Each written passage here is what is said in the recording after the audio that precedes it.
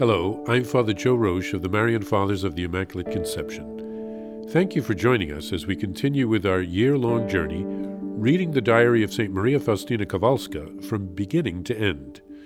Today we take up from where we left off, beginning with diary entry number 115. When a soul has come out of these tribulations, it is deeply humble. Its purity of soul is great. It knows better without need of reflecting, as it were, what it ought to do at a given moment and what to forbear. It feels the lightest touch of grace and is faithful to God. It recognizes God from afar and continuously rejoices in Him. It discovers God very quickly in other souls and in the environment in general. The soul has been purified by God Himself. God, as pure spirit, introduces the soul to a life which is purely spiritual. God Himself has first prepared and purified the soul. That is, He has made it capable of close communion with Himself. The soul, in a state of loving repose, communes spiritually with the Lord. It speaks to God without the need of expressing itself through the senses. God fills it with His light. The enlightened mind sees clearly and distinguishes the various degrees of the spiritual life. It recognizes that state when its union with God was imperfect, where the senses were involved, and the spirit was linked with the senses in a manner exalted and special, to be sure, but not yet perfect. There is a higher and more perfect union with God, namely intellectual union. Here the soul is safer from illusions. Its spirituality is purer and more profound. In a life where the senses are involved, there is more danger of illusion.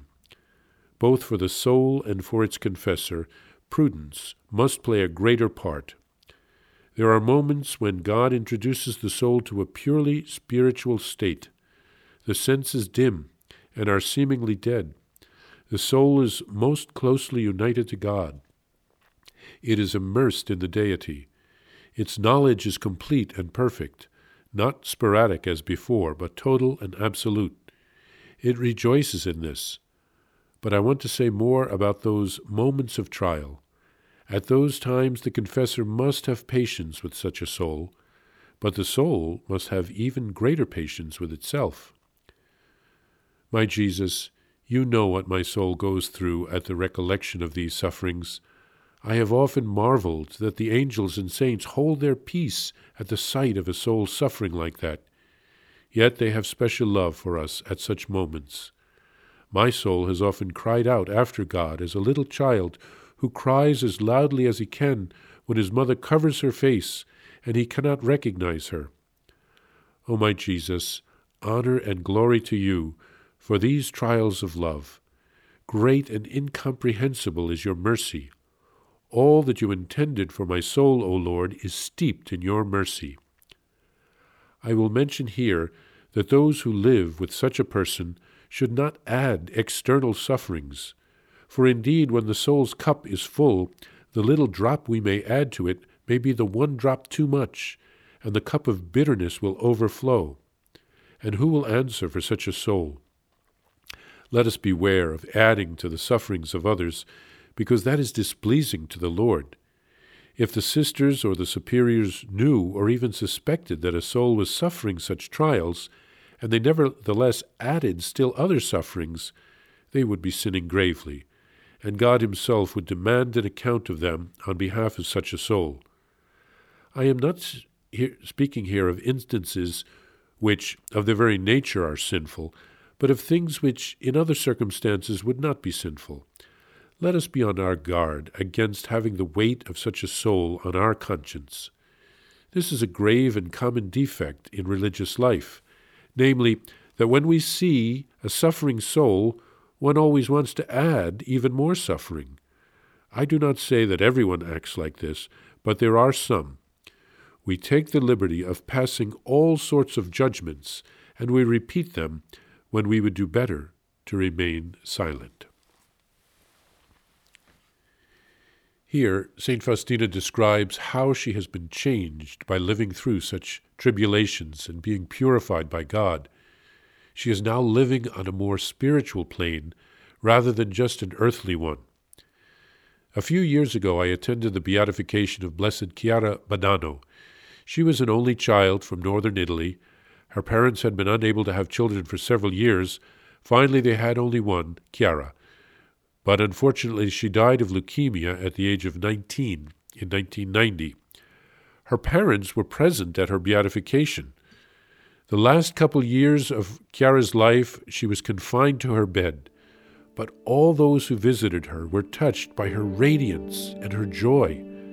Her parents said, "We all lived the last 2 years of her life at a higher spiritual level." She must have received special graces from God, like St. Faustina did. St. Faustina writes here of being enlightened by God, and thus being able to recognize the condition of her soul more easily. She writes of an intellectual union with God, where the soul is safer from illusions that come through the senses, and the spirituality is more profound. St. Faustina only had 3 winters of education in the little village where she grew up, but God was her instructor. What she writes here is profound and can only have come from God and from the experiences that He allowed her to have. As she reflects on what she went through, like the Blessed Mother, pondering all things, she draws some powerful spiritual lessons.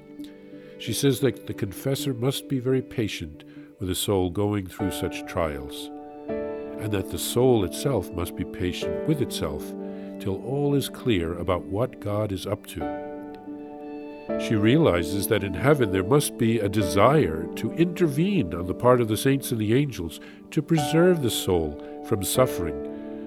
But the vine needs to be pruned in order to bear more fruit, and so they hold back, knowing that God is up to something. And finally, St. Faustina laments here that in the religious life sometimes the others add to the sufferings of a soul who is being purified spiritually. We should be very careful when we pass judgments on others. Only God knows the depths of someone's heart.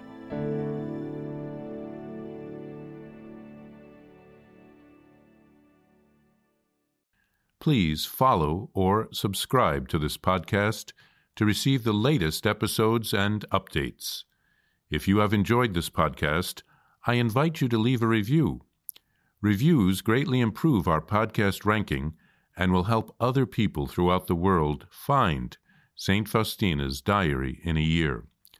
Remember, Jesus promised St. Faustina in Diary number 1075, souls who spread the honor of divine mercy are protected by God like an infant by a gentle mother. Please help us spread the message of divine mercy.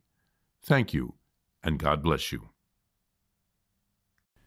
Visit shopmercy.org to order your copy of Divine Mercy in My Soul, the Diary of St. Maria Faustina Kowalska. It's available in print in English, Spanish, and Polish, and in English as an e-book, available now on shopmercy.org. Are you enjoying this podcast? I invite you to listen to more shows brought to you by the Marian Fathers of the Immaculate Conception. Join us daily for enriching spiritual content, which will help you on your journey with Jesus Christ. Simply visit DivineMercyPlus.org for a complete list of our shows. That's DivineMercyPlus.org.